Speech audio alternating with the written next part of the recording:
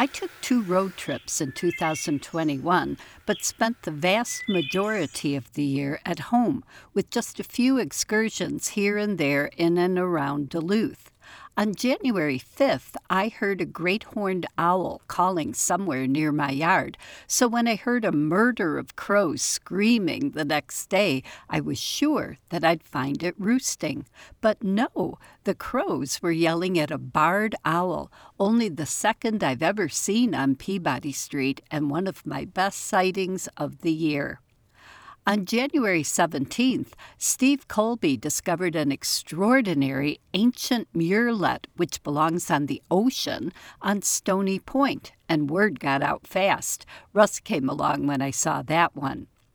I heard and then saw a piping plover on Park Point on May 15th, but my only glimpse was when it was flying away. The Great Lakes piping plover population has been surging, but dog walkers here feel so entitled to let their dogs run on public beaches, even where there are clear and obvious signs stating that dogs are prohibited, that I doubt if these splendid birds will ever return to Duluth long enough to try to nest, much less successfully rear chicks.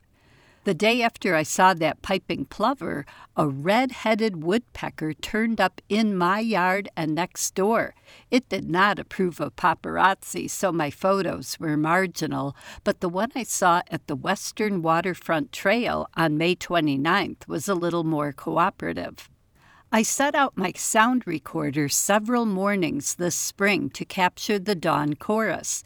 On May 18th, when I was going to the back of my yard to bring the recorder in, I heard the first wood thrush I've ever heard in my yard. So I set my recorder closer to where he was and got a nice 3-minute recording. Tragically, I barely got a single glimpse of him, so couldn't photograph him. That night, though, when I was looking at the day's trail cam photos of my bird path, there was photographic proof. In August, I lucked into seeing a wood thrush in my daughter's yard, too, but again, no photos. Dickcissels are an odd species that ranges south of here. Most years they're quite common in Iowa, but every now and then a huge number of them turn up outside their normal range, and this year we had an influx all over northern Wisconsin and Minnesota. I got a nice recording at the Roy Johnson Wetland in Wisconsin and plenty of photos there and at the Sax-Zim Bog. My main goal when I went to the bog on June 10th was to see a Connecticut warbler that was hanging out near the road in an easy-to-get-to spot. The bird was amazingly cooperative, but the batteries were dead in my sound recorder. Fortunately, the bird was close enough that I got decent recordings with my cell phone. This summer, about a dozen chukars turned up a half-mile or so from my house. This small game bird, the national bird of Pakistan and Iraq, was introduced here and there in the United States by various hunting groups.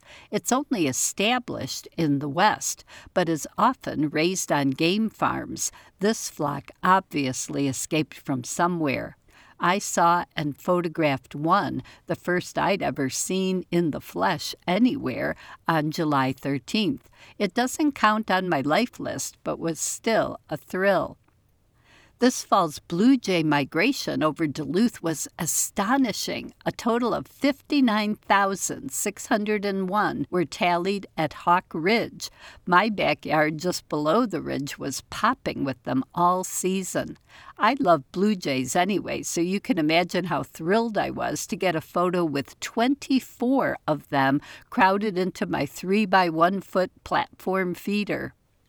Most years, many of these sightings would have been my bird of the year, but encounters with 4 species, 3 of them fairly common, so transcended anything I've ever experienced that I'll end the splendid year giving each one the special recognition it deserves with its very own program. I'm Laura Erickson, speaking for the birds.